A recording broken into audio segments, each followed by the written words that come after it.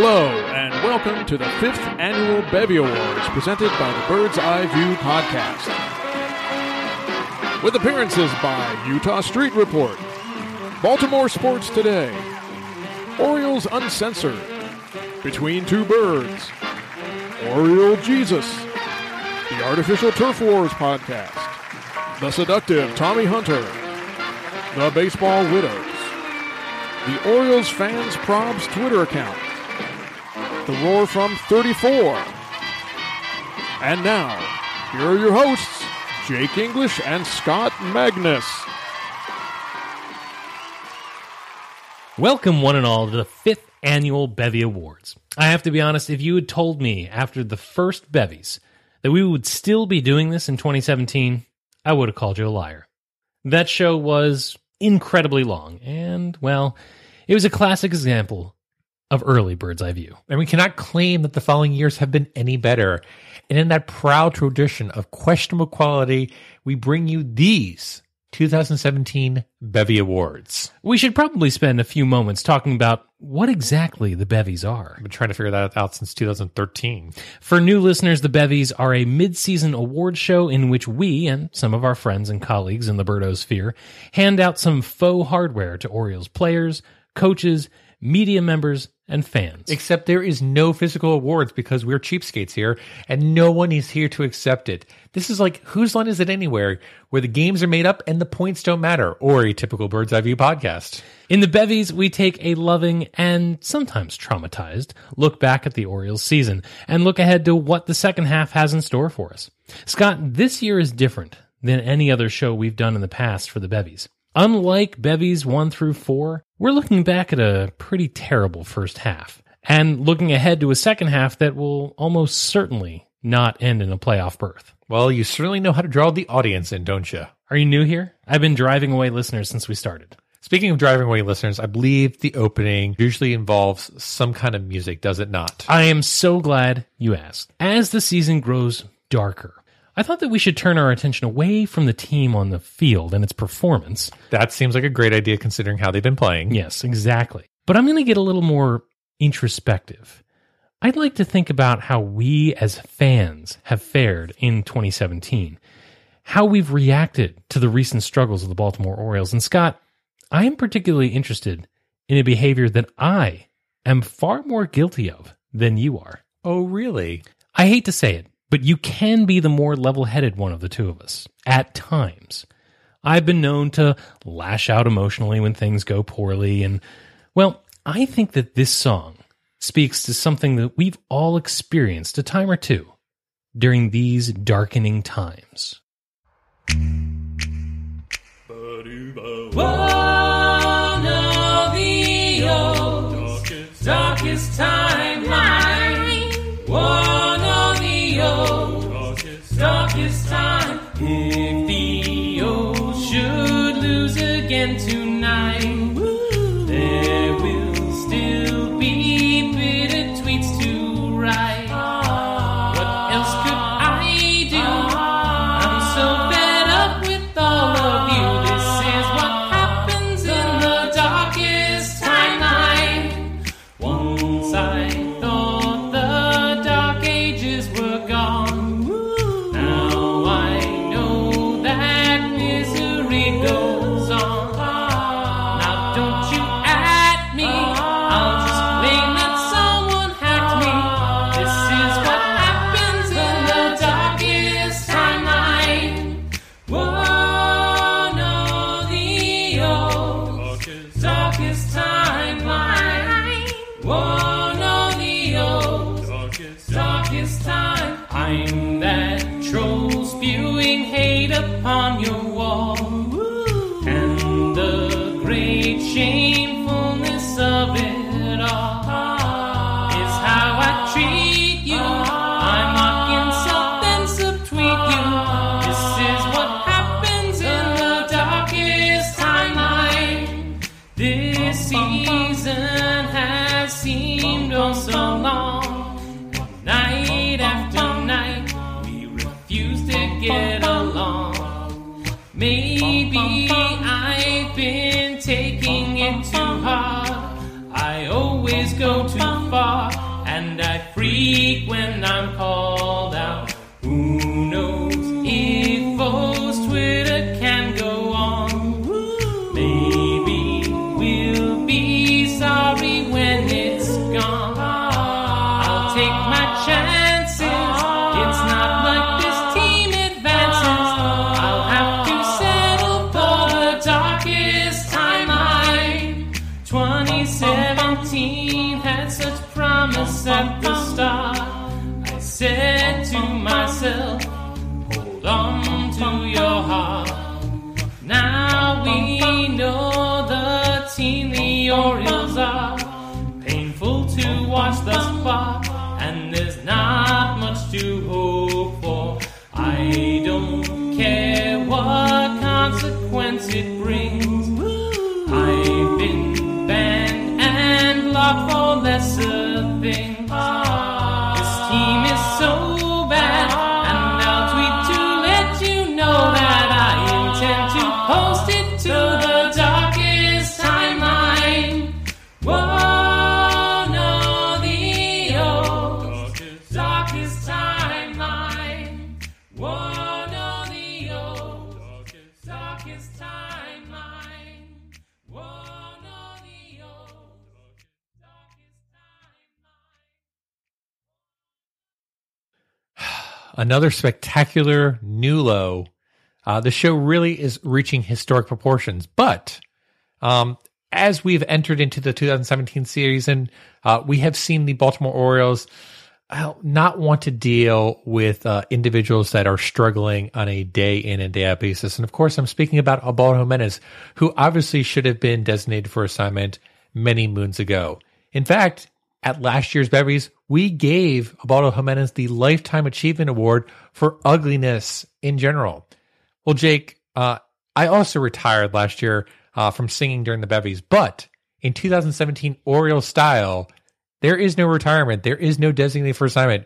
We will continue to roll out bad content on a day in and day out basis as per the Orioles criteria. So, Jake, here is my selection for musical talent for this year's Bevies.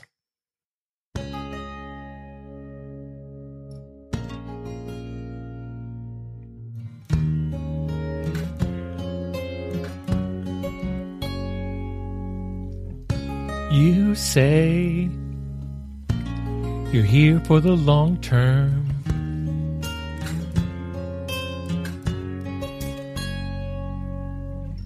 You say you're signed to stay with Johnny Scope. And I thought that you were the future, and I thought you'd be our all-star. And now that you might be leaving, now I know Berlin did something wrong because we dissed you. Yeah, I dissed you.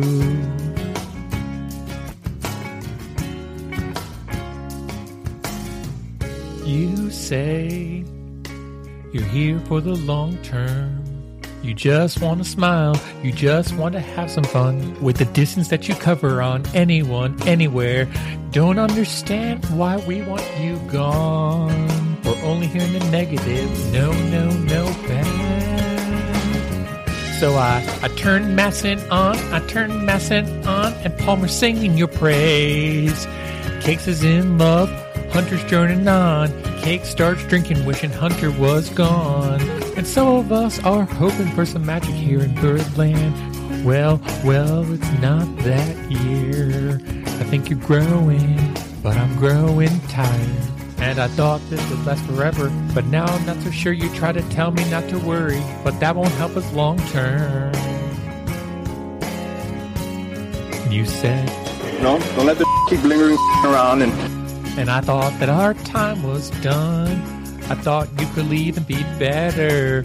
Oh, but now I know that's wrong, 'cause I'll miss you.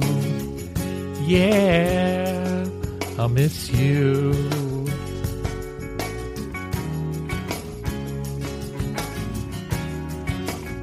You said, lost my respect for that organization. And one day I'll let you go. You try to give away a keeper. Keep them because you know you're scared to win. And I say, stay.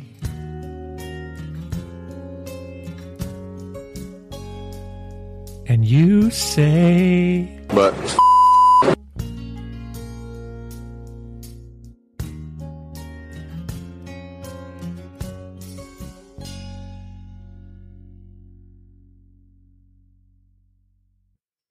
Well, Scott, I feel like you've said it all. And with that, if you've stuck with us this far, listener, well done. And now we'll hand it over to the Bevy's Master of Ceremonies, Jovial J. Shepard. Ladies and gentlemen, please welcome Derek Arnold of Utah Street Report. Thank you, Jake. Thank you, Scott. Great to be back here for another year of the Bevies. And hey, happy 5th birthday to the Bevies. Nice job, guys. Let's get right into it. As always, our first award at UtahStreetReport.com is the Forgotten Man.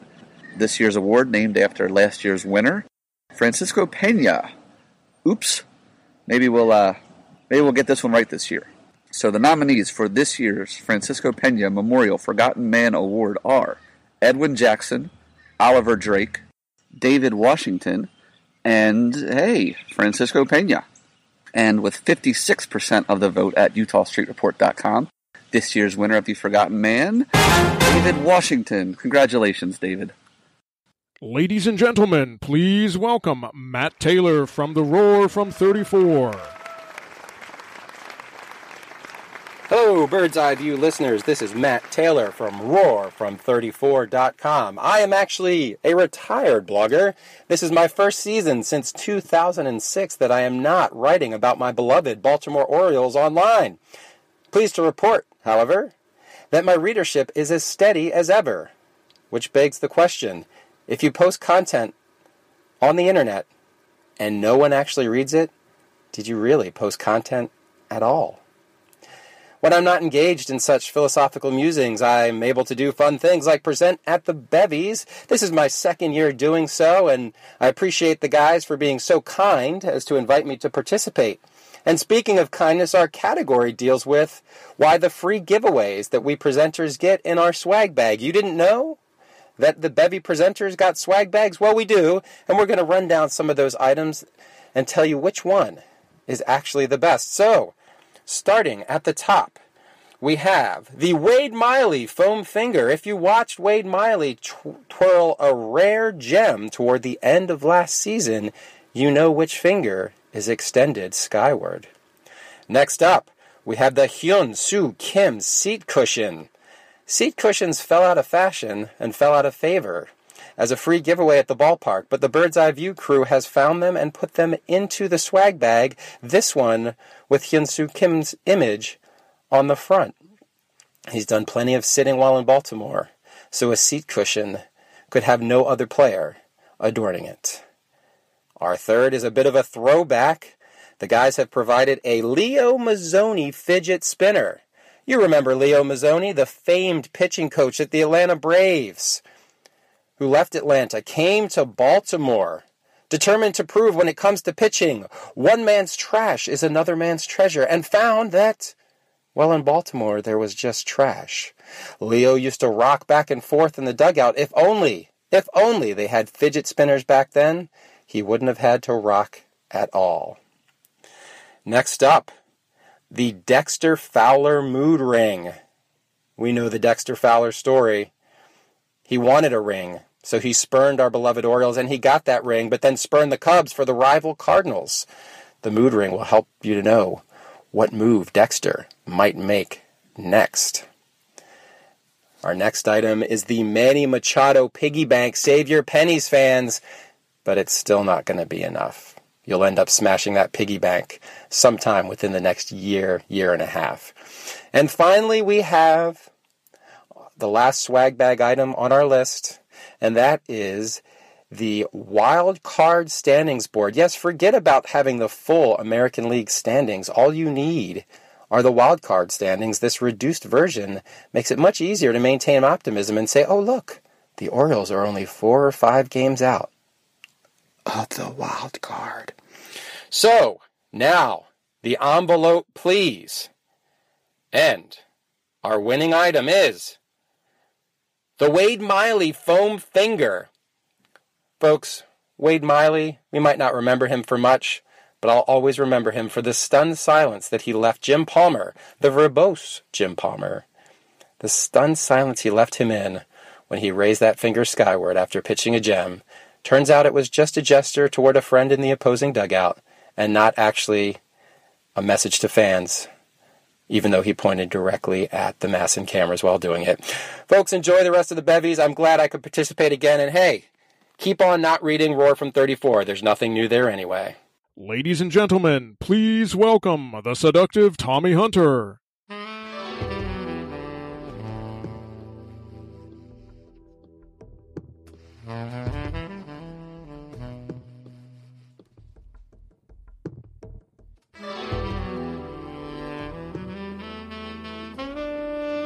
Oh yeah, girl. Thanks to Jake and Scott for flying me up from Tampa just for this seductive occasion. I'm here to present the Boone's Farm Relief Man of the first half. The reliever most likely to make you reach for the first alcoholic beverage within arm's reach and will leave you hating your life the next morning. And the nominees are Stefan Crichton with an 8.03 ERA and a 2.43 whip in 8 appearances. Vidal Nuno with a 10.43 ERA and a 2.25 whip in 12 appearances. And Tyler Wilson with a 7.04 ERA and 1.69. Oh yeah. Whip in 9 appearances. Girl, all this talk about whips got me excited. Whew. And the winner, girl? Vidal Nuno. Oh yeah.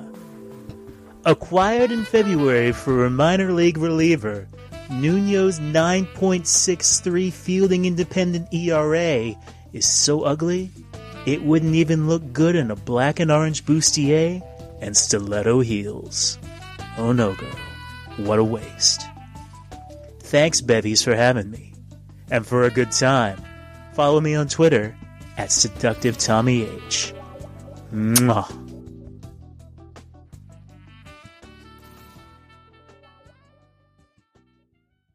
And now it's time for the good, the bad, and the ugly of Orioles pitching.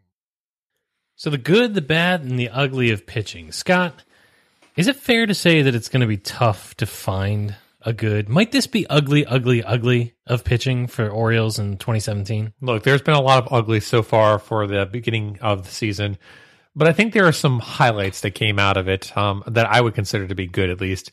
And I think the one name that comes to all of our minds would have to be Dylan Bundy, who really kind of almost filled the role of the ace of this team to begin the season.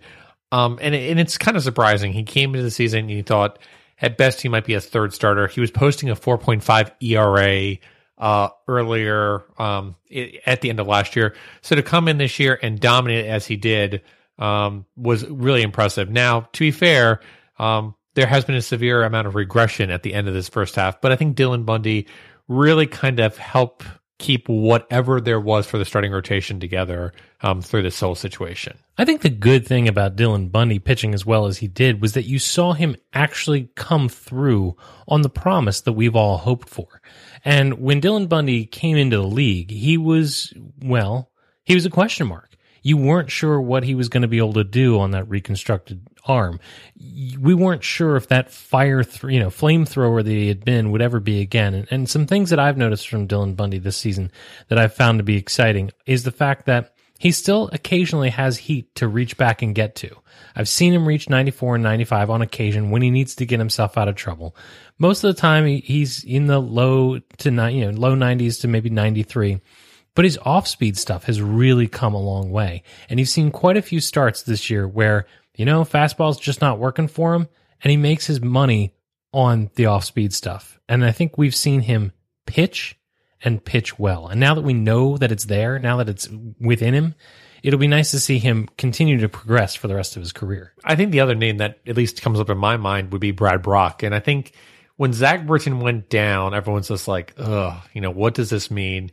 And yes, there have been some hiccups in the road for Brad Brock at the beginning of the season with a few blown saves. But on the whole, Brad Brock has had a really great first half of the season. 9.63 Ks per 9, 2.58 walks per 9.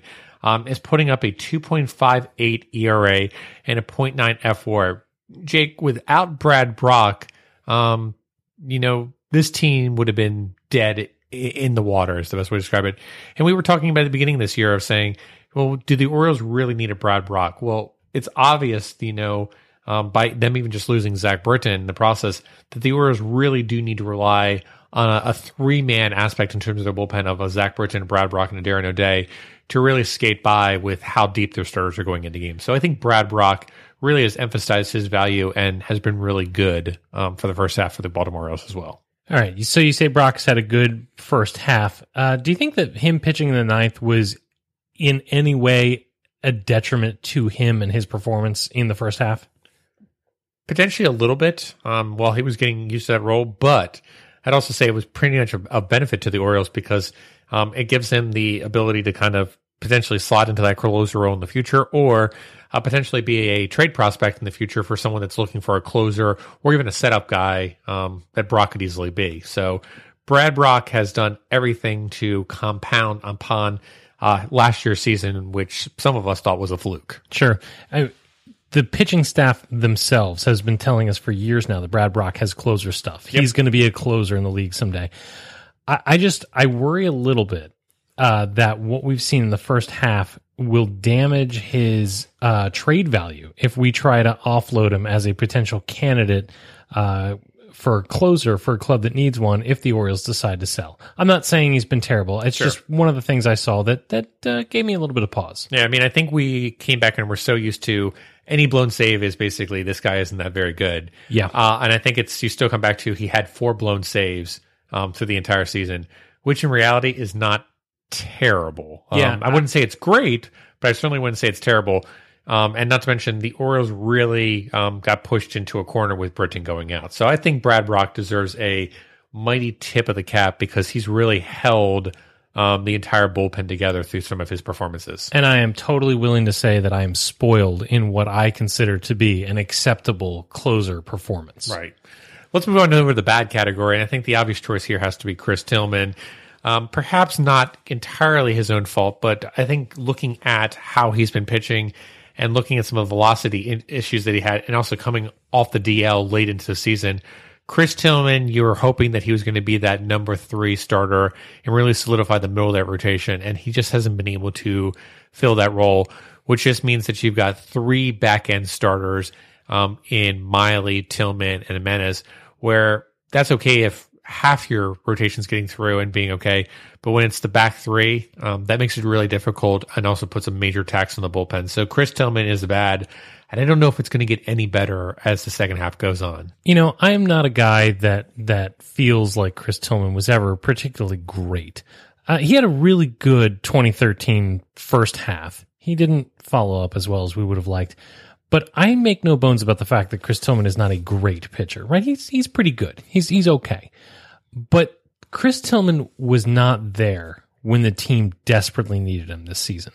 And I think for me, that's why he's bad.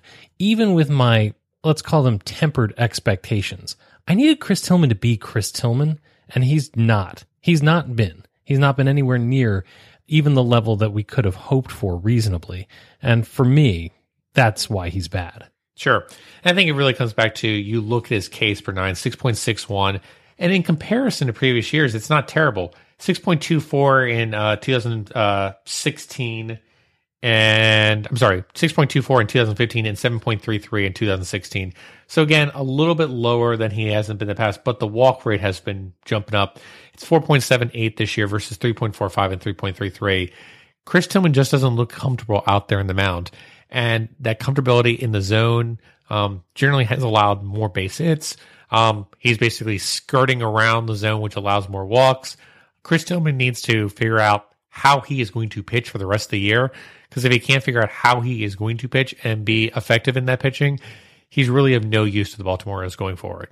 So do you think that the injury is still a lingering factor, either because he's physically impaired from being able to throw like he wants, or because he's not stretched out the way he needs to be to, quote unquote, start a season? Yes and yes, and I also think there's probably a mental aspect in there too, just not having the confidence in some of his pitching as well. And it couldn't have happened to him at a worse time as far as his contract situation is concerned. Very true. Is it possible that that's a good thing for the Orioles? Probably. I mean, they'll probably get him on a 1-year deal for like $8 or $9 million or something. Okay, fair enough. Tell me who was ugly in pitching and try to do it in less than an hour. All right. So, Jake, my ugly for pitching has to go to Kevin Gausman, who I believed I predicted on our preseason show of going to have a Mike Mussina-like season. And Kevin Gausman has done nothing of the sorts. Well, let's be fair. I'm pretty sure that Mike Mussina now could have the season that Kevin Gausman is having this year. All right. That's fair. But you look at his entire numbers, and there's nothing there that really screams, wow, he's having a great season. 5.85 ERA, 7.7 Ks per nine, and then 3.99 walks. And it's really that walk rate that really I want to emphasize again. The command is an issue, and until Kevin Gausman can figure out how to sequence the ball and get some better command of his pitches, he's not going to get there. His home run rate has also been up a little bit too at 1.3. I still say there is some positives in here of Kevin Gausman, as bad as he's been, still is the best starting pitcher on this team in terms of FIP. And I think that we've seen some positives from Kevin Gausman over the past month. We've seen some negatives too, but there's been some positives this past month. I think Kevin Gausman turns it around in the second half, and I think he has a second half that I was expecting at the beginning of the season. I'm not as confident with that as you are. I will say, however, that I don't look at the season that Kevin Gausman's had this year and think to myself, that's it. He's damaged. He's broken goods. He'll never be good again. I think he's having a bad season. I think he's having an off season, but I still think that the potential is there for Kevin Gausman, and I think that I'm confident that his next season will be good. Will it be great? I don't know, but I feel like it won't be this bad forever. I don't think we're going to get as much out of him this season, but it's not a lost cause. He doesn't need to go somewhere else to bring us back Steve Clevenger. Ladies and gentlemen, please welcome Zach Wilt and Jabby Burns of Baltimore Sports Today. Hey, this is Zach Wilt. And Jabby Burns from Baltimore Sports Today. And we're back again this year at the Bevies, and we're thrilled to deliver the bevy for the most devastating injury of the 2017 Orioles season. Yeah, and here's the deal. Like, our thought was this season has been derailed by so many things, Zach. But really, if you think about it, injuries have been huge. Don't they have on the bevies? Don't the BEV guys? Don't they have a injury report? And I could be botching it, but I mean the medical corner, whatever it is. Of course they do. Feel like they should, right? I listen to that podcast once in a while. They do. I feel like we might be stealing their thunder with this. Oh, I rip everybody off. Go ahead. So that's kind of been one of the stories, I think, of the 2017 Orioles season. So that's what we're here to deliver. So why don't we jump right in, Jab, and start with the candidates. Who's our first candidate for the most devastating injury of the 2017 season? Some would say the contract that was given to him by his fake father, Peter Angelos, would be the most devastating part of it. So if you follow along here at home, this guy was signed to the Baltimore Orioles and had no competitive offers, as far as I know, against said guy.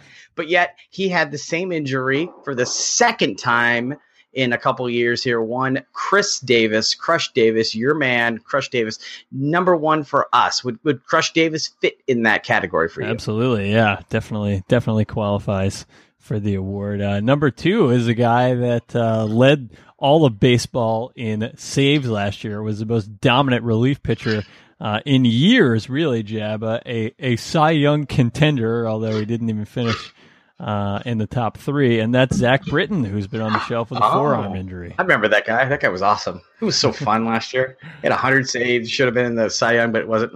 Interesting. I got a third guy here, and here's my deal with this guy here. He might not be the guy that's just plugging homers right and left. He might not be the guy who played in Milwaukee or even was the 2012 guy who got the big extension, or 2014 guy who got the big extension, but is a glue guy. And if you start thinking about all the things that had to happen in regards to even as recent as Jonathan Scope playing shortstop. I'm talking about one J.J. Hardy, the glue, your shortstop there, Zach. I feel like that's another guy. That's another candidate that we should put in this awards. Another candidate, yeah, with a wrist fracture there from J.J. Hardy. Our last contender here for the award, the most devastating injury of the 2017 season. We're going to go back to the beginning of the year.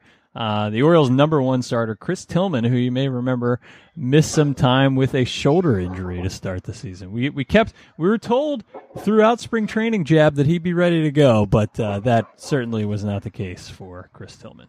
No, Chris is going to have a tough time getting that big contract that they were about to give him a couple years ago with that extension that Zach and I both said don't do yet.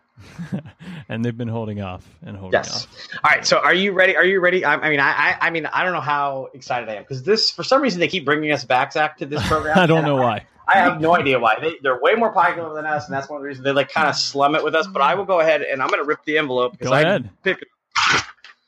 And the winner is Zach Britton with a forearm injury. Yeah, that's go ahead, Zach. Tell me what you think the reason was. Well, I think you and I always talk on BST about how possibly closers it's an overrated position, right? But without Zach Britton, this team just has not been the same. I mean, nobody is able to plug in for a guy who was the best relief pitcher, possibly ever, at least in a really long time.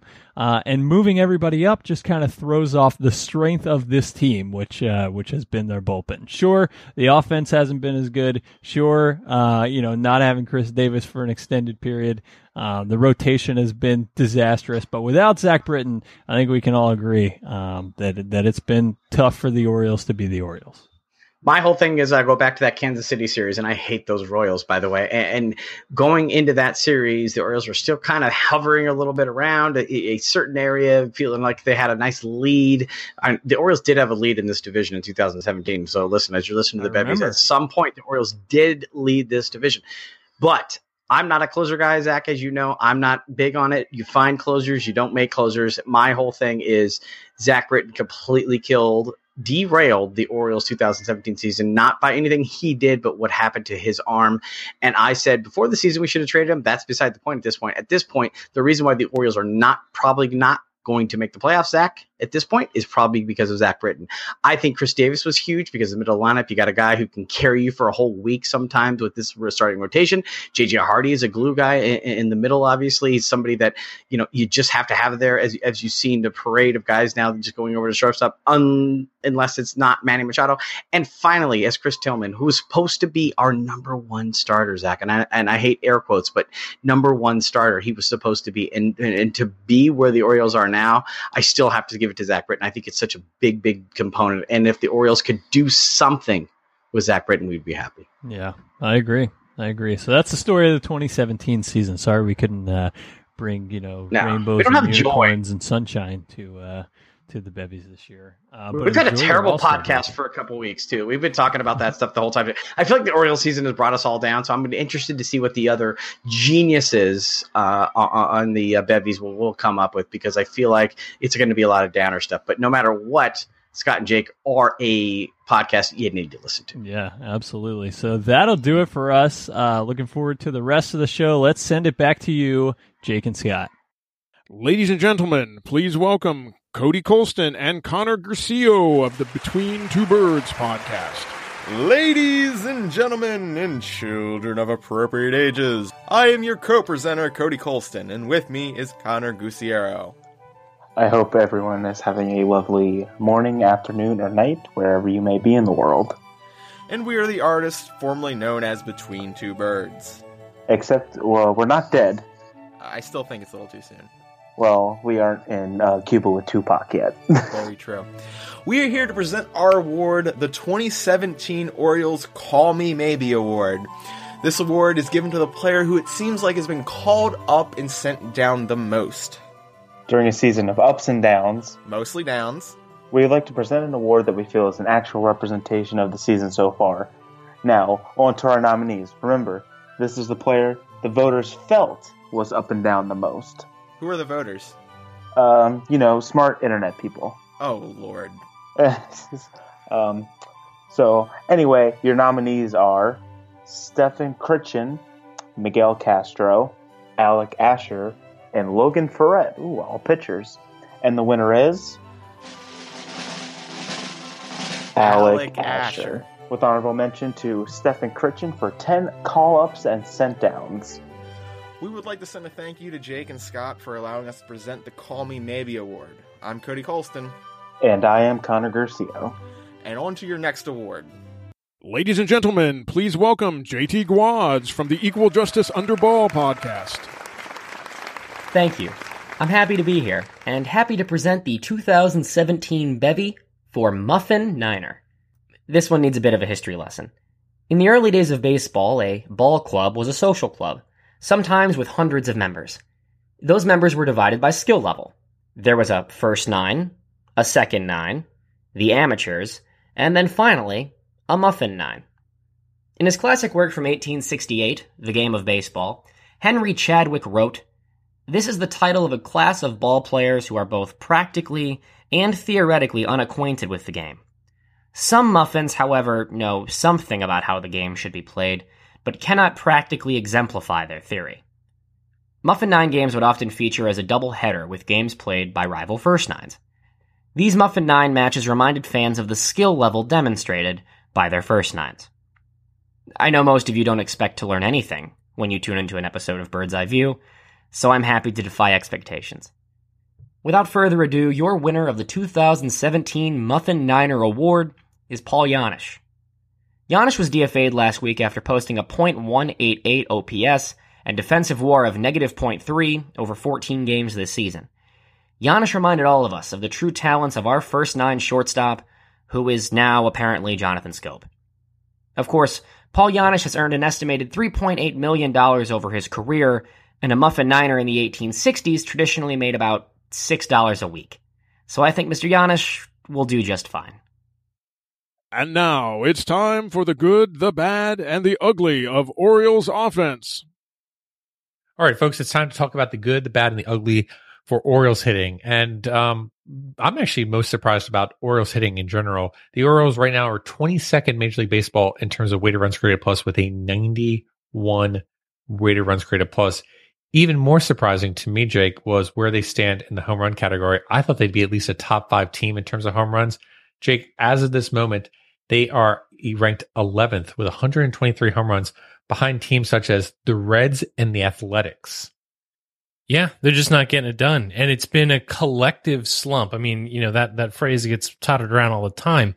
But really, it looks like there are large periods of the season where just nothing is going right offensively. If you took any one of these guys, you would say, oh, that guy's in a funk. He'll break out of it altogether.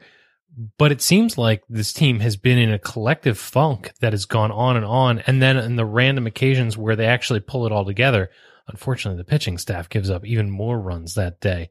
You look at guys that have done it for us, and Manny Machado having a rough season, Adam Jones having a rough season, Mark Trumbo not being able to get back to his winning ways of last year, Chris Davis injury, ineffectiveness. I mean, you just go on and on and on and on. You go through 1 through 9, and it's tough to find people that are having a good season, but there are a couple. Yeah, I mean, I think that the one good category was Trey Mancini.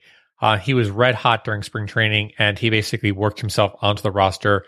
And he has been pretty much unbeatable at the plate this whole season. I certainly thought that with the sample size that we were seeing from him at the beginning of the season, that he was eventually going to be exposed. But sure enough, Trey Mancini has adapted at the plate and approached the plate aspect in terms of shortening up his swing, taking it to various portions of the field in order just to get the ball in play. Now, that being said, He's posting a 133 weighted runs created plus, but his BABIP is at 385. I do think we're going to see some regression from Trey Mancini going forward.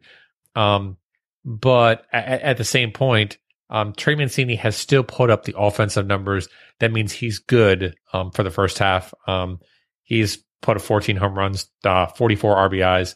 Great that you can get that kind of performance from a person you really weren't expecting that kind of performance from coming into the season. Yeah, I have to go ahead and just admit defeat here. I thought Trey Mancini was going to be another Christian Walker. Yep. A highly touted Orioles hitting, quote unquote prospect, somebody that came out of the system, and I just expected him to fail here at the major league level, and instead he's just continued to succeed. I agree. I don't think he'll always be this good, but at the same time, I don't think there's any reason, nothing that I've seen from him at the plate that leads me to believe that Trey Mancini can't be an everyday player at the major league level. A superstar? No, but an everyday player is a very valuable player. Right. I think the question is where, but that's a whole nother matter. I think another person that we really need to mention too is Jonathan Schoop, who again was the Orioles All-Star representative, and he's having a career year. A 129 weighted runs created plus, 18 home runs so far in the season, and really just showing, actually, in my opinion, some better plate discipline up there. His walk rate has skyrocketed from 3.2% last year to 5.4% in terms of a walk rate. But the jokes that were made back in the past of saying, oh my gosh, Jonathan Schoop drew a walk, that has kind of, I wouldn't say fallen to the wayside completely, but it's more of a, okay, Jonathan Schoop walked today. It's not a complete shock that this happened. You also forgive a guy who's having a great career year for when, he's got a crappy walk rate. Absolutely. But I mean, still posting a 347 on base percentage. If you would have told me Jonathan Schoop would have over a 320 on base percentage, I would have taken it any day of the year. So Jonathan Schoop has having a breakout offensive performance this season. So, hey, great for Jonathan Schoop. It's great that he's kind of filling that gap that Manny is not doing right now. Good job for him. What do you think about Jonathan Schoop this season? Is this the type of deal where this is a fluke? This is, his one good year? Or do you think that he could be developing into a player that can do this more often? All right, so he's 25 years old. Sure. I definitely think that it's a possibility that he could be developing into a better player than he was in the past. The plate discipline thing is the most interesting aspect. It's like, to a certain regard, he's better able to recognize, and it still comes back to last year was his first full season with the team, 162 games. In 2015, he didn't get through a whole full season. We had the incident at second base. And even in 2014, he played 137 games, but didn't play an entire season. So I think he's finally starting to get that seasoning where he's been part of the show for a long enough period of time and been there for a full season, where I think it finally feels like I belong. I know my part and my role on this team. I don't know if he'll have as good as a performance as we've seen from him. But I do think that he could potentially be, as I've pointed out in the past, that Melvin Mora-like player where it's, yeah, he could be an all-star, but he's probably just below an all-star. But you know what? You need those players to balance out with your superstars that are on your team. Isn't it crazy to think that just a couple of years ago, we were trying to decide whether Jonathan Schoop or Ryan Flaherty should be getting the bulk of the time at second base? Yeah. But I mean, at the same point, 2014 with Jonathan Schoop, he had a 64 rated runs created plus in 2014. I mean, it was abysmal at the plate.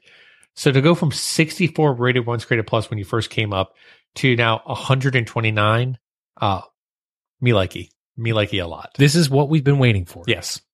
All right. So let's go to a bad in terms of hitting. And, well, this is a tough one, but I think it's a fair one. It's got to go to Mark Trumbo, who, again, we knew there would be regression. We knew that he wasn't going to have as good of a season as he had last year, but I don't think we expected at the All-Star break for Mark Trumbo to only have 14 home runs. Yeah, and the other thing is that for a while there, it wasn't just that he wasn't collecting the home runs, it's that he was in enough of a funk that he wasn't really a productive bat in the middle of the lineup. He wasn't making much contact at all for a couple of weeks there at the worst time when the rest of the lineup was also struggling. For me, it's not so much a frustration that he's not hitting the dingers. If he's got 14 home runs now, he can end up with 30. And that's what we all said. You bring Mark Trumbo into Camden Yards, he's going to give you 30 home runs. Right. I think he'll do that. I think the real question is, what else does he do for you? And last year he made up for all sorts of things with, leading the league in homers. This year, He's not doing anything else for you, or at least he wasn't for a goodly portion of the first season, or first half. So I think from here on out, it's, how many dingers does he hit? But also, what else does he do for you? Is he a productive bat in the middle of the lineup, moving runners, driving in runs, passing the baton? It can't all be home runs and strikeouts. Well, it can be for the Baltimore Orioles, but yeah, he would fit in.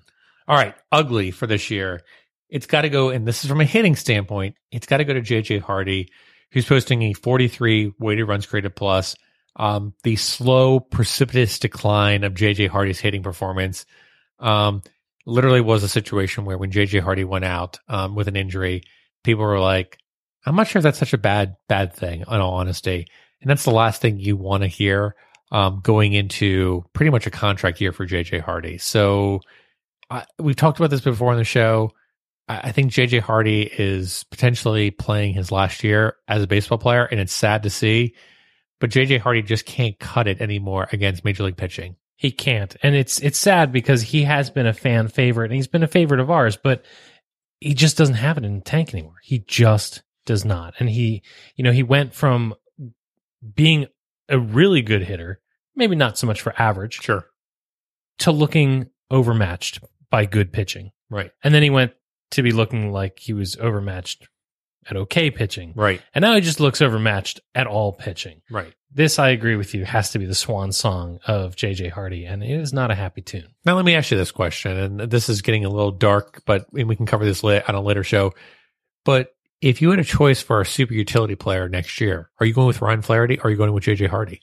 I don't think Hardy has enough other skills to fill in as a utility player. Okay, I agree with you about this, but I just wanted to see what your impressions were on that. I think the only way that J.J. Hardy comes back is if the Orioles sell everything, and he has to be one of those players that is acquired to put butts in seats because people will come to shout J.J. in front of his name when called by Ryan Wagner. Well, there you have it, folks.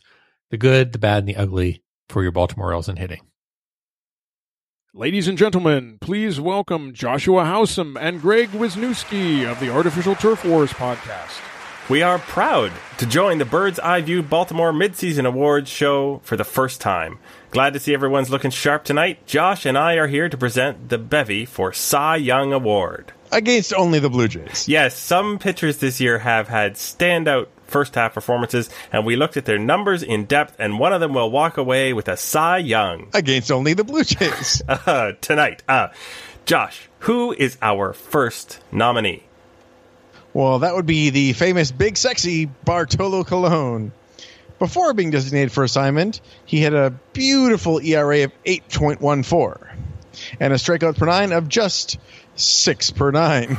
And he faced the Blue Jays on May 15th and twirled a little gem. 5 innings, only 2 runs allowed. That's an ERA of 3.6.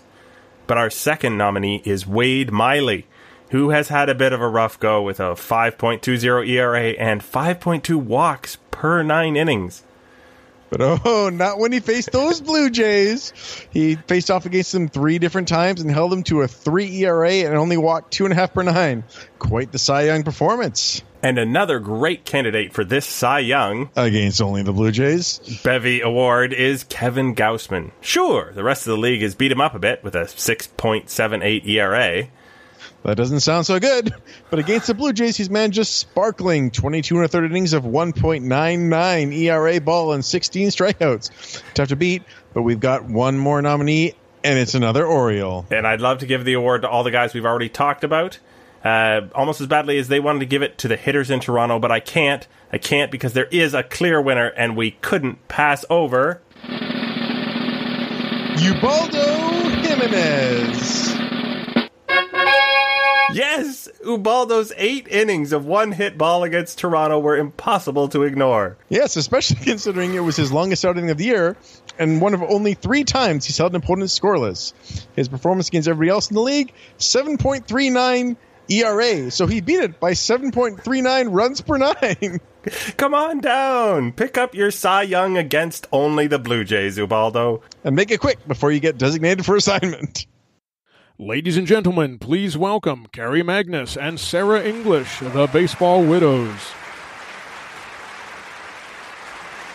Hey, Hey, it's the Baseball Widows, Carrie and Sarah. We're here to present the bevy for the Oriole who should be featured in next year's ESPN Body issue. And the nominees are Adam Jones, #stay horny.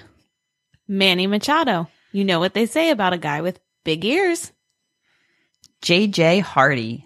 Since he's on the DL, he should be doing something to support the team. And the winner is? Wait! It was a last-minute write-in vote. The Oriole who should be featured in next year's ESPN Body issue is the skipper himself, Buck Showalter. Ladies and gentlemen, please welcome Jake English of the Bird's Eye View podcast. As astute fans will know, the NFL has recently lost Viagra and Cialis as major corporate sponsors. Some news outlets are pointing this out as a sign of, quote, softening ad markets, end quote. The 2005 Rafael Palmeiro Award looks to get the blood going and ask, which Oriole or Orioles would most likely shill for the little blue pill? Or, to put another way, which Orioles would you find in matching clawed tubs overlooking a scenic view?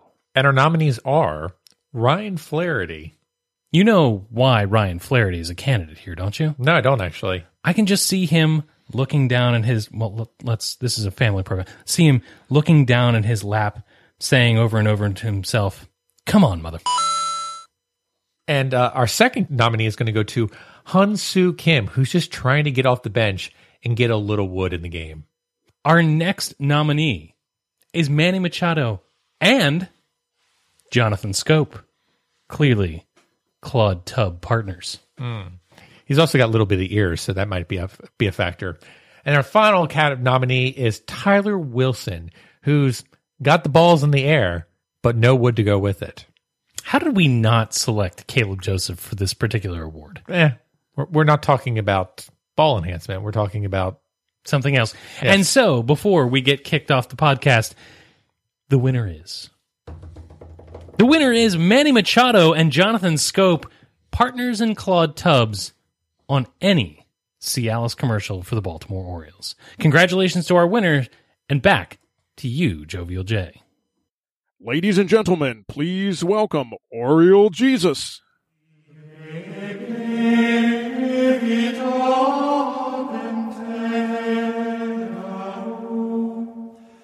Orioles fans, I know these first games have been hard to watch at times, but the good news is that you have a secret weapon on your side peering down on Camden Yards at all times.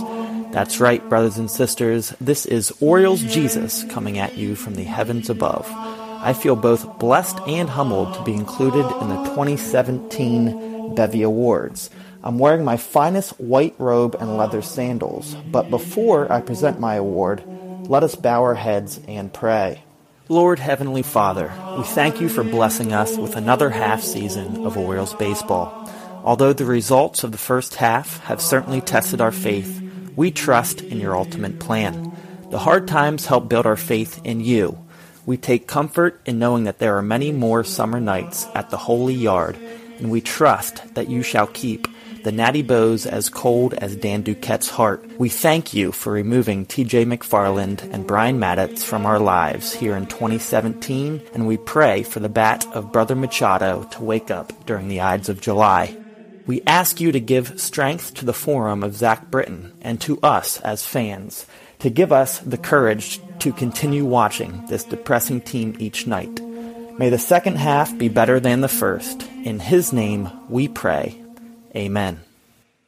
Tonight I will be presenting the Judas Award. This award is given to the member of the Orioles organization who, despite wearing the orange and black, seems to be against us at times. With no further ado, here are your less than holy nominees.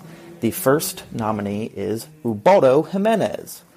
When Ubaldo signed his 4-year, $50 million contract in 2014, many Orioles fans thought he would be the savior of the starting rotation.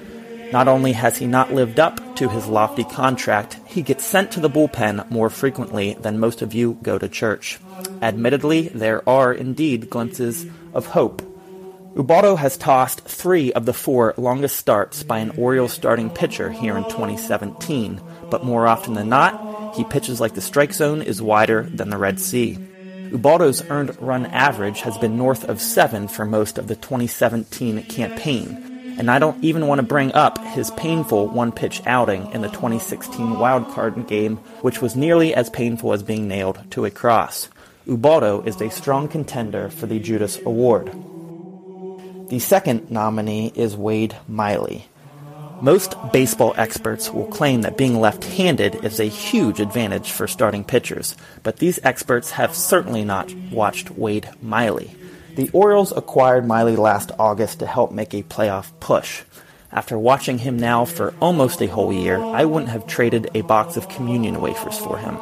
Look no further than his July 3rd start against the Brewers, where he lasted all of 1 2/3 of an inning, allowing 7 earned runs.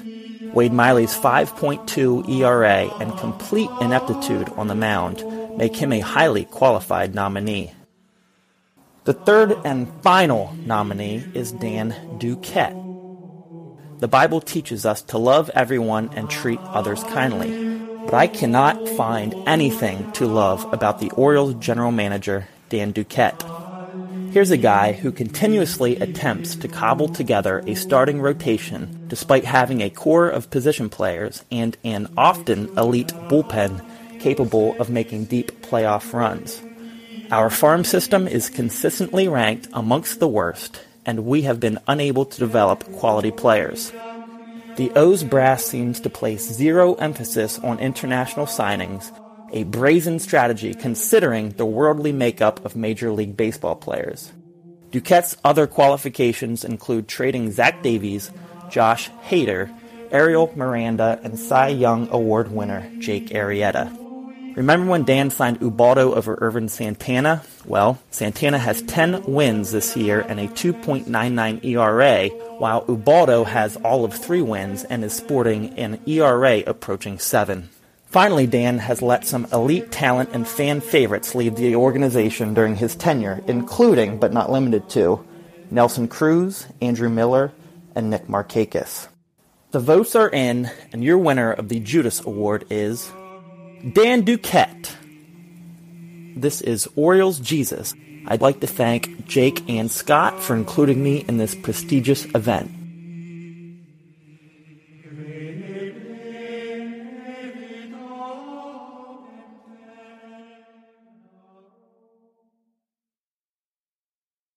And now, it's time for the good, the bad, and the ugly of Orioles defense. All right, Scott, I need you to get defensive here. No, I'm not going to do it. I am not going to do it. Back off. That's not going to happen. The good, the bad, and the ugly of the defense. Scotty, you put a note here. Oh, I see what you're doing there. Yeah.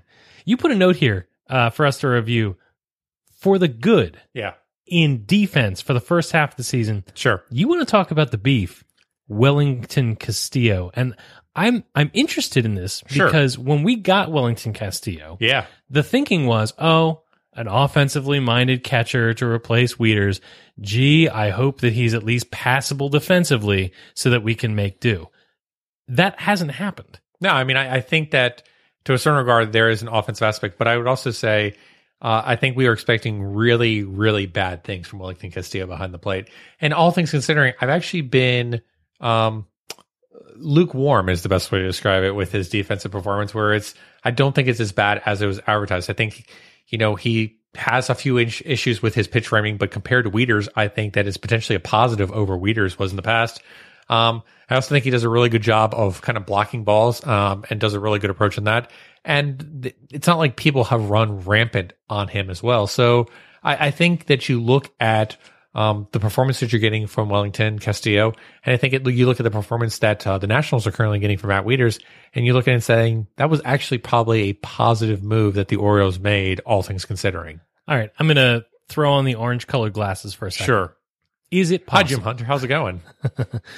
Is it possible? Yes. That as we want to fire the pitching coach when the pitchers don't do well, that the Orioles may have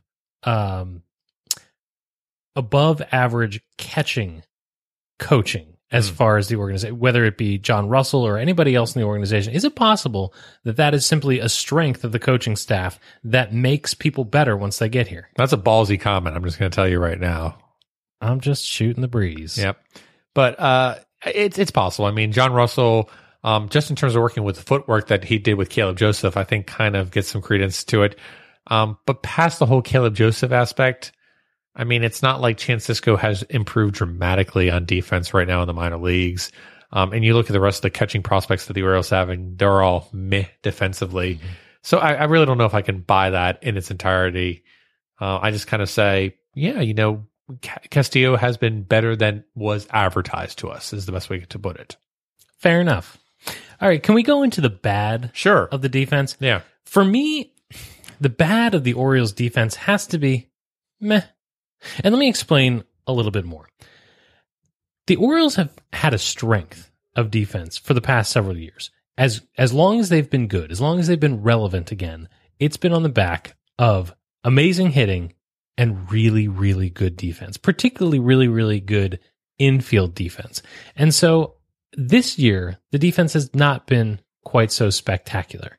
And there isn't really one or two areas where they're clearly deficient, right? You're not seeing balls hit to first base every night and having a drop. It's not that kind of thing is happening. You can't, single out and say, Ruben Tejada has just been abysmal at short since JJ Hardy's been out. It's not like that. But the Orioles defense has only been okay. And that's been a problem because every other aspect of the team has also been pretty bad. So the fact that the defense isn't a huge boon, the fact that they aren't saving a whole lot of runs has made a negative for me. So the fact that the Orioles defense isn't stellar the way it has been in the past, it's been meh. And for me, that's bad. Yeah, I think it comes back to there hasn't been any wow moments. I mean, you look at Manny, for example, and there's a few wow moments there. But past that, I can't really think of another moment I'm just like, oh, well, that was a really great play.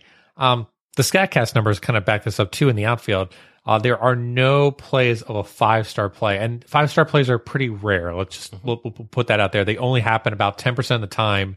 But, like, for example, Adam Jones has had 19 opportunities, no five-star catches. Even four-star catches, Jones has only had 2 out of 10, which, again, is not terrible.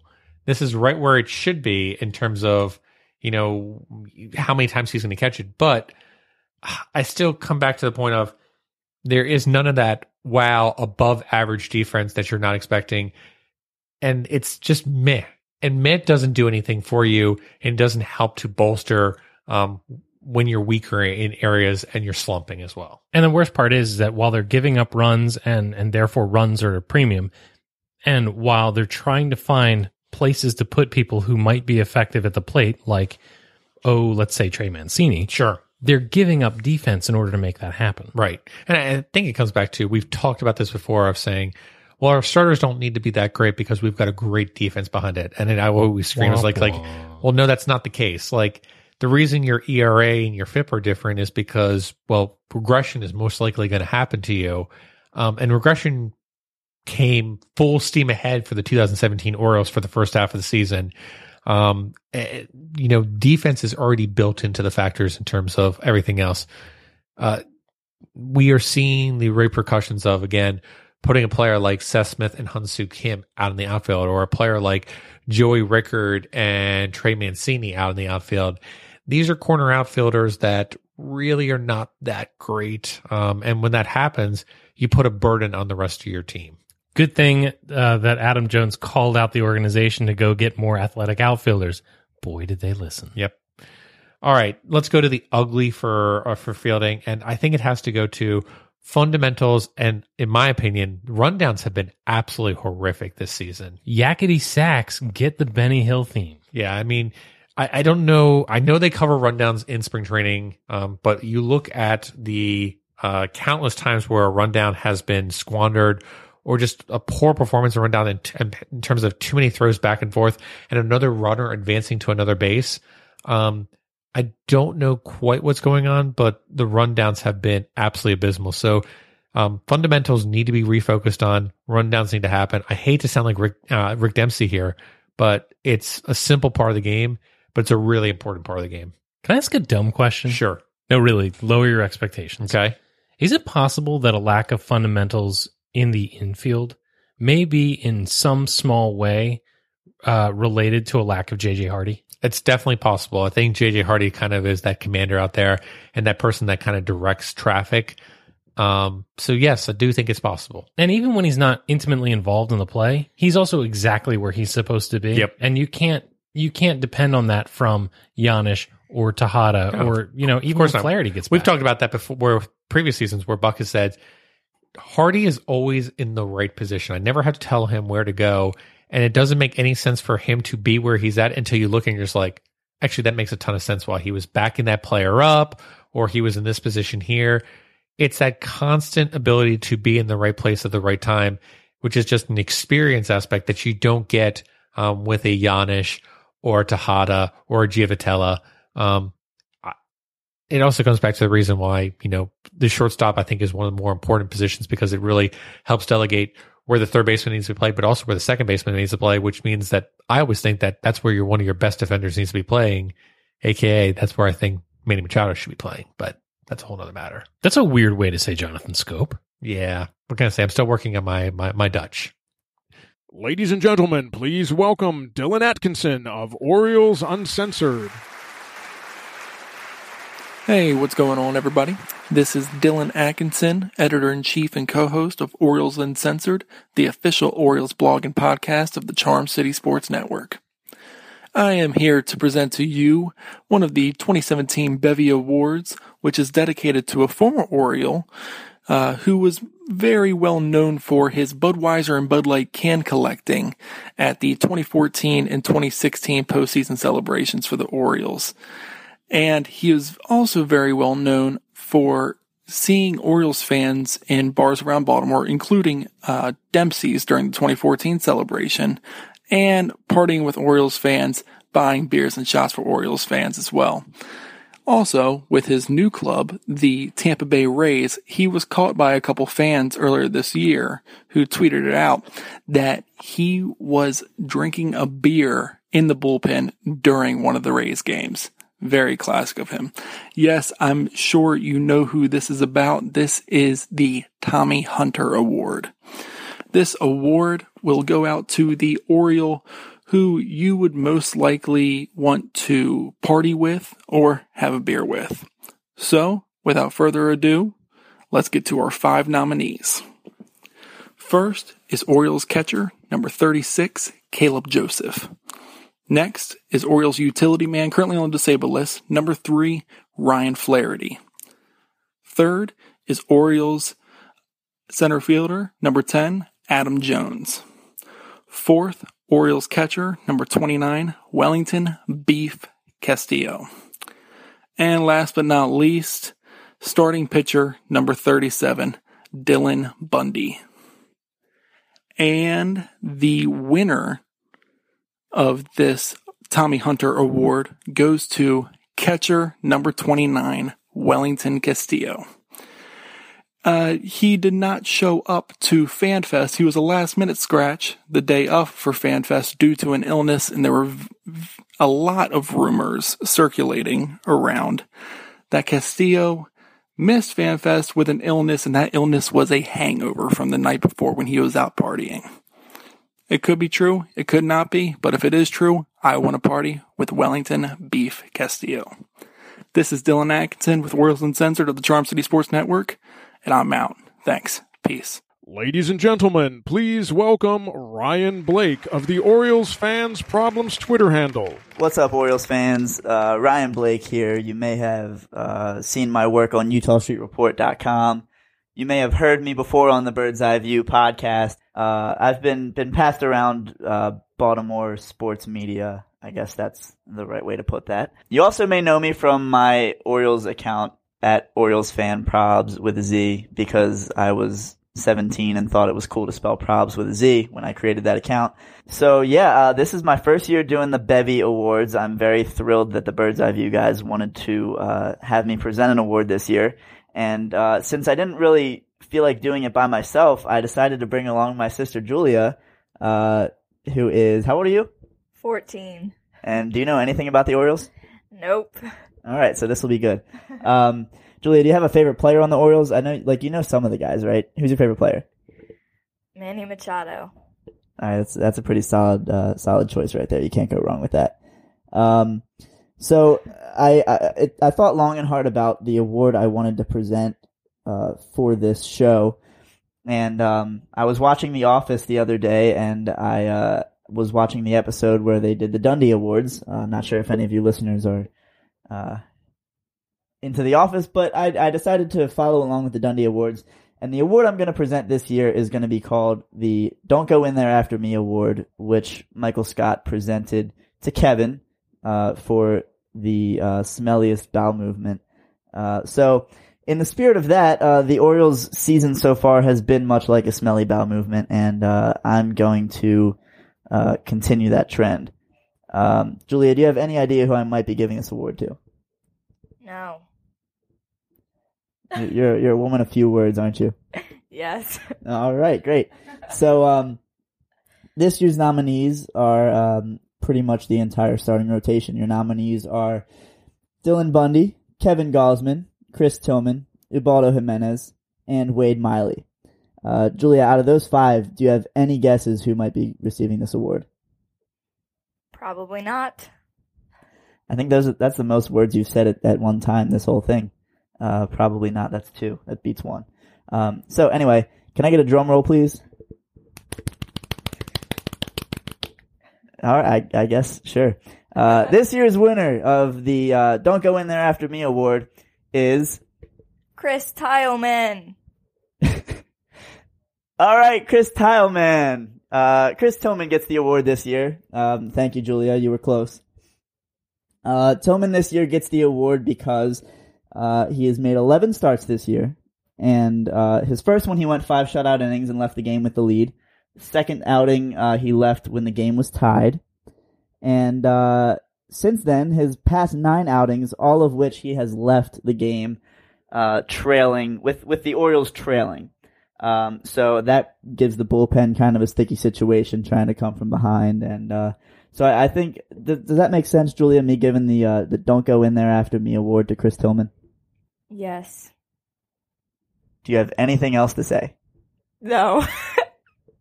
All right. So Tillman this year has an ERA of almost 8. His WHIP is over 2. He hasn't been good. So this year's recipient of the Don't Go In There After Me award is not Kevin, but instead Chris Tillman. Thank you all for listening. Thank you again to the Bird's Eye View guys for allowing me to do this. Julia, do you have anything else to add? Congrats, Chris Tileman. Congrats, Chris Tileman.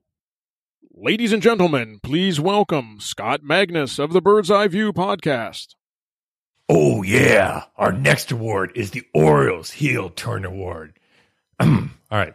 Sorry. As longtime listeners will know, I have been trying to educate Jake in the ways of professional wrestling. Though he's still fighting on it, I think he's starting to understand some of the basic. And let's face it, with men in spandex, it's right up his alley anyway. With that, I'm here to present the Orioles Heel Turn Award, given to the Oriole who is most likely to make the transition from hero to villain. And the nominees are Chris Tillman. Oh, yes, Chris Tillman, going from a hero in the starting pitching staff, pitching in the wild card game last year, to coming into the starting pitching and serving up meatball upon meatball upon meatball in a contract year. Our next nominee is Ubaldo Jimenez. Ubaldo Jimenez is probably not quite a heel, but more of a jobber at this point, where he basically comes down, lays down, and basically is beaten by the local hero of the town. So Ubaldo Jimenez, interesting selection, probably quite not on heel territory, more comedic relief at this point. Our next nominee is Manny Machado. All right, so Manny Machado is the perfect potential hero to heel or hero to villain category. We've got the situation where he could be traded. He could go to the Yankees in the future. You've got a situation where he's had the ability to kind of be objectionable with some of the language that he has used to media members, especially within the Red Sox organization. And Machado has been struggling this year, has been throwing his bat, kicking his helmet off. Everything about it screams frustrated hero that is eventually going to have his heel turn and turn into a villain. And our last nominee is Roger McDowell. Ooh. Now, Roger McDowell's a perfect one, actually, for a heel turn. He came into the season, high accolades, saying, oh, well, Roger McDowell's really going to get this team turned around. And instead, he's really embraced his inner persona, which is the spitter, and has really brought this team down and has sabotaged the team in the process. I can think of no better wrestling villain name than the spitter. He's also got pretty consistent pro wrestling facial hair, does he not? He does. So, Jake, our winner this year for Orioles Heel Turn Award goes to the spitter, Roger McDowell. Roger McDowell has blown this starting pitching and the bullpen up in the process and has turned a team that was meh to oh. And let's just hope that the Orioles can basically suplex their way back into wild card contention by getting their pitching back in gear. Can we go back to the spandex for a second? Ladies and gentlemen, please welcome Derek Arnold of Utah Street Report. Our second bevy at UtahStreetReport.com, the Why Are You Breaking My Heart Like This? Just Let Me Love You award. Last year's winner, Kevin Gossman, who finds himself up for the award again this year. Gossman is joined by J.J. Hardy, Chris Tillman, and Manny Machado as basically the most disappointing Oriole so far this year. And with 50% of the vote at UtahStreetReport.com, this year's winner, Manny Machado. Didn't see that one coming. Here's to a better second half for Manny. Hopefully this award spurns him on to greater things, just as it did with Gossman in last year's second half. Thanks again, Bird's Eye View, and back to you. And now it's time for the good, the bad, and the ugly of potpourri. So now we're at everything else. We're going to talk about everything else about Orioles baseball that's been good or bad or ugly. And if we're going to talk about good, Scott, I'd like to talk about Adam Jones. Yeah. And Adam Jones started this season off strong, and I think that he's backed that up, even in ways that don't have anything to do with Orioles on the field play. He started out helping to carry Team USA to the Baseball World Classic Championship and had that signature moment as Captain America. Sure. Robbing a home run from, I don't know, some guy. And he really hasn't looked back. You know, Adam Jones, I think, has always been that kind of second tier baseball star. He'll never really be the top guy.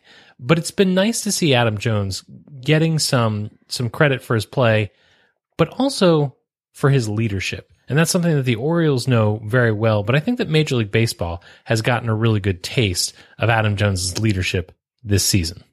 Yeah, I completely agree. I mean, you look at the situation in Boston where Adam Jones was called a really foul term is the best way to, a derogatory comment. And Adam Jones basically took the situation and said, you know what? I can be an advocate and a voice here and try to make a difference in terms of reaching out, saying his thoughts about, you know, what it's like to play in that kind of situation and really just rallying against it. And then going to the African baseball museum afterwards and saying, you know what, I'm going to make a donation so that people can come here and this museum can better be supported. Adam Jones is doing everything the right way off the field and on the field right now in terms of that approach that you expect a player that has the name Baltimore across their jersey to say. Sometimes he can be surly. Oh, and absolutely. Sometimes he can be thin-skinned. But I will tell you, this season, I have never been more proud to root for Adam Jones. And, you know, I have two kids who are becoming less and less small all the time. But I think it's a shame that my son is so young that he won't get as much time to experience Adam Jones in an Orioles uniform, because that's the kind of ball player that you look at as a parent and say, you can emulate that. All right, but there has been bad this year in terms of Orioles baseball and MLB in general, and it has to be the expansion of ugly uniforms once again within baseball culture. I just don't understand. The thing is that they're all hideous. Yeah. And if there was a real purpose for these hideous uniforms, that would be something. But I don't think that MLB is really being forthcoming and honest with us. They say that all these special event uniforms like the Mother's Day or the Father's Day or Memorial Day or 4th of July or soon to be Labor Day, whatever, they create these horrible, ugly uniforms and then they auction them off for charity. My question is, how much of the proceeds go to charity? Sure. And then they sell them on their online shops and sell them in the stadiums. And again, does any of that money go to charity? If so, how much? Now, this is annoying to me, but this year they've expanded the scope of, instead of just the 4th of July, now it's the 1st through the 5th of July. Yeah. It's not just Mother's Day, it's Mother's Day weekend. It's not just Father's Day, it's Father's Day weekend. Enough. Sure. Enough. And it has the feeling of an ugly money grab. And the other question, too, is I go into a stadium and occasionally I'll see someone wear an All-Star Game jersey, for example, saying, oh, well, that person is representing the All-Star Game jersey when it was with the Mets. But I never see someone walk in and say, I decided to wear my Mother's Day jersey to the ballpark today. Like, I understand you're trying to say, oh, we're distinguishing it, but I just don't get it. I just don't get it. Maybe it's just me being an old man and telling me to get off my lawn, but I just don't understand from a marketing standpoint how this helps to grow the game and or improve merchandise sales. Yeah, and it's clear that Major League Baseball wants to sell those jerseys. So I think you're exactly right. If the Orioles want their jerseys sold, they want their colors. They want their colors to be in the stadium and in the streets and in visiting cities. It's just a money grab, and it's not a good look for Major League Baseball, both in the aesthetics and in how it makes you feel. Yeah. Of course, the big ugly so far for the Baltimore Orioles potpourri has to be waiting for the other shoe to drop. And it's been a prevalent theme through this podcast, but also on the majority of social media and on radio shows alike, where all the fans basically have said, this is not our year. It's not going to happen. It's time to start selling. And it's time for a new beginning. And I'm not ready for it. And it's really tough to embrace that kind of thought process at this time. And I came into the season saying, look, if they're not good, they're going to need to make a move to basically get themselves ready so they can be rebuilding in 2 to 3 years. But I look at this team and I remember how fun it was in previous seasons. And it's tough for me to say, you know what, I'm willing to risk it again of not seeing it for quite a amount of time. I want to embrace every single day and every single game. And I don't want to say, I don't want to watch any more baseball, or I'm ready for Ravens football to start. I want to embrace as much of this team as possible this season or over these next few weeks, in case this is the last time I get to see a really good team in some semblance for quite some time. And the fall has been so precipitous. I mean, they went from being a playoff caliber team to just being very bad. Yeah, I mean, they were the worst team basically in Major League Baseball for over 6 weeks. And that's hard to watch. It's especially jarring with what we've been treated to over the last several seasons. And the thing is that it is really hard not to be negative or feel negatively because of the way the Orioles are playing right now. And you want to, keep the hope alive that, maybe they can make the playoffs, maybe they can have a 500 season, maybe they can just have an interesting season. But then the next game happens, and then the next game happens, and then the next game happens. You're like, come on, guys, throw me a bone here. Just as Derek Arnold says, just let me love you. Right. I want to be rooting for this team, and to be just waiting for that next terrible thing to happen that you have a pretty good, idea that is going to happen. That's no fun. Yeah, but I still think the ugly comes back to that mentality that is held. I think Birdland, we need to get past this aspect of expecting the other shoe to drop, whether it's, the Orioles are not going to do anything and they're going to squander their opportunity. Just embrace the finer and nice moments of Orioles baseball. We're going to go all the way back to season 1 of Bird's Eye View. We came to that season thinking this is going to be a terrible team. And we got all the way through the All-Star break and pretty much into August and said, well, they haven't screwed it up yet. Let's hope they don't screw it up yet. And I feel like we're in a very similar mentality right now with the Baltimore Orioles of saying, well, they're not quite bad enough to be a team that we can't watch anymore, but they're also not a good enough team to I would say watch this team, root for this team. Yes, they will be frustrating. Any single baseball team is frustrating, but there's enough talent here that you've seen from previous seasons that you should know that at any moment they could turn it around and turn back into a winning team and potentially be a playoff team. You heard it here first, folks. Scott Magnus calling this a playoff team. Hey, it's been ugly, but that's the good thing about the All-Star break. You take 4 days, you take a deep breath, you roll the dice in the second half, and you see what happens. That's the magic of Orioles baseball. Now it's time for a last word from our hosts. And that will do it for the 5th Annual Bevy Awards. As always, we would like to end the show by thanking some of the people who make this crazy podcast of ours possible. First, we'd like to extend our thanks to the voice of the Bevies, Jovial J. Shepard. You can hear more from Jovial J by listening to Jedi Journals, the longest-running Star Wars literature podcast in the galaxy, at forcecast.net or visiting randomchatter.com, where he is an integral part of the Random Chatter podcast network, including shows such as Green Justice, an Arrow podcast, Scarlet Velocity, a Flash podcast, and Agents of S.H.I.E.L.D. Case Files. We'd also like to thank the artists who provide the music on a regular basis for Bird's Eye View. Our theme song is Watching the Orioles by Songs from the Moon. Interstitial music for regular episodes is No Robots by Black Dog Prowl and Mania by The Last Year. Thanks to the guys from OBP Apparel for our sweet logo and for years of friendship and collaboration. We say each week that we are proud members of the Baltimore Sports Report Network, and it's true. We really appreciate the guys over there at BSR, Zach Wilt and Jabby Burns, to whom we owe many thanks for friendship, inspiration, collaboration, and occasional consolation, and especially the beers that they give us on multiple instances. Thanks to our wives, the Baseball Widows, for their support in this podcast project. Woo! And lastly, thanks to you, Bird's Eye View listeners. We are truly humbled and honored that you make us a small part of your Orioles fan experience. And with that, Baltimore and beyond, thanks for listening to the Bevies. Adieu, adieu. Good night, Baltimore. Be safe out there, and let's go O's.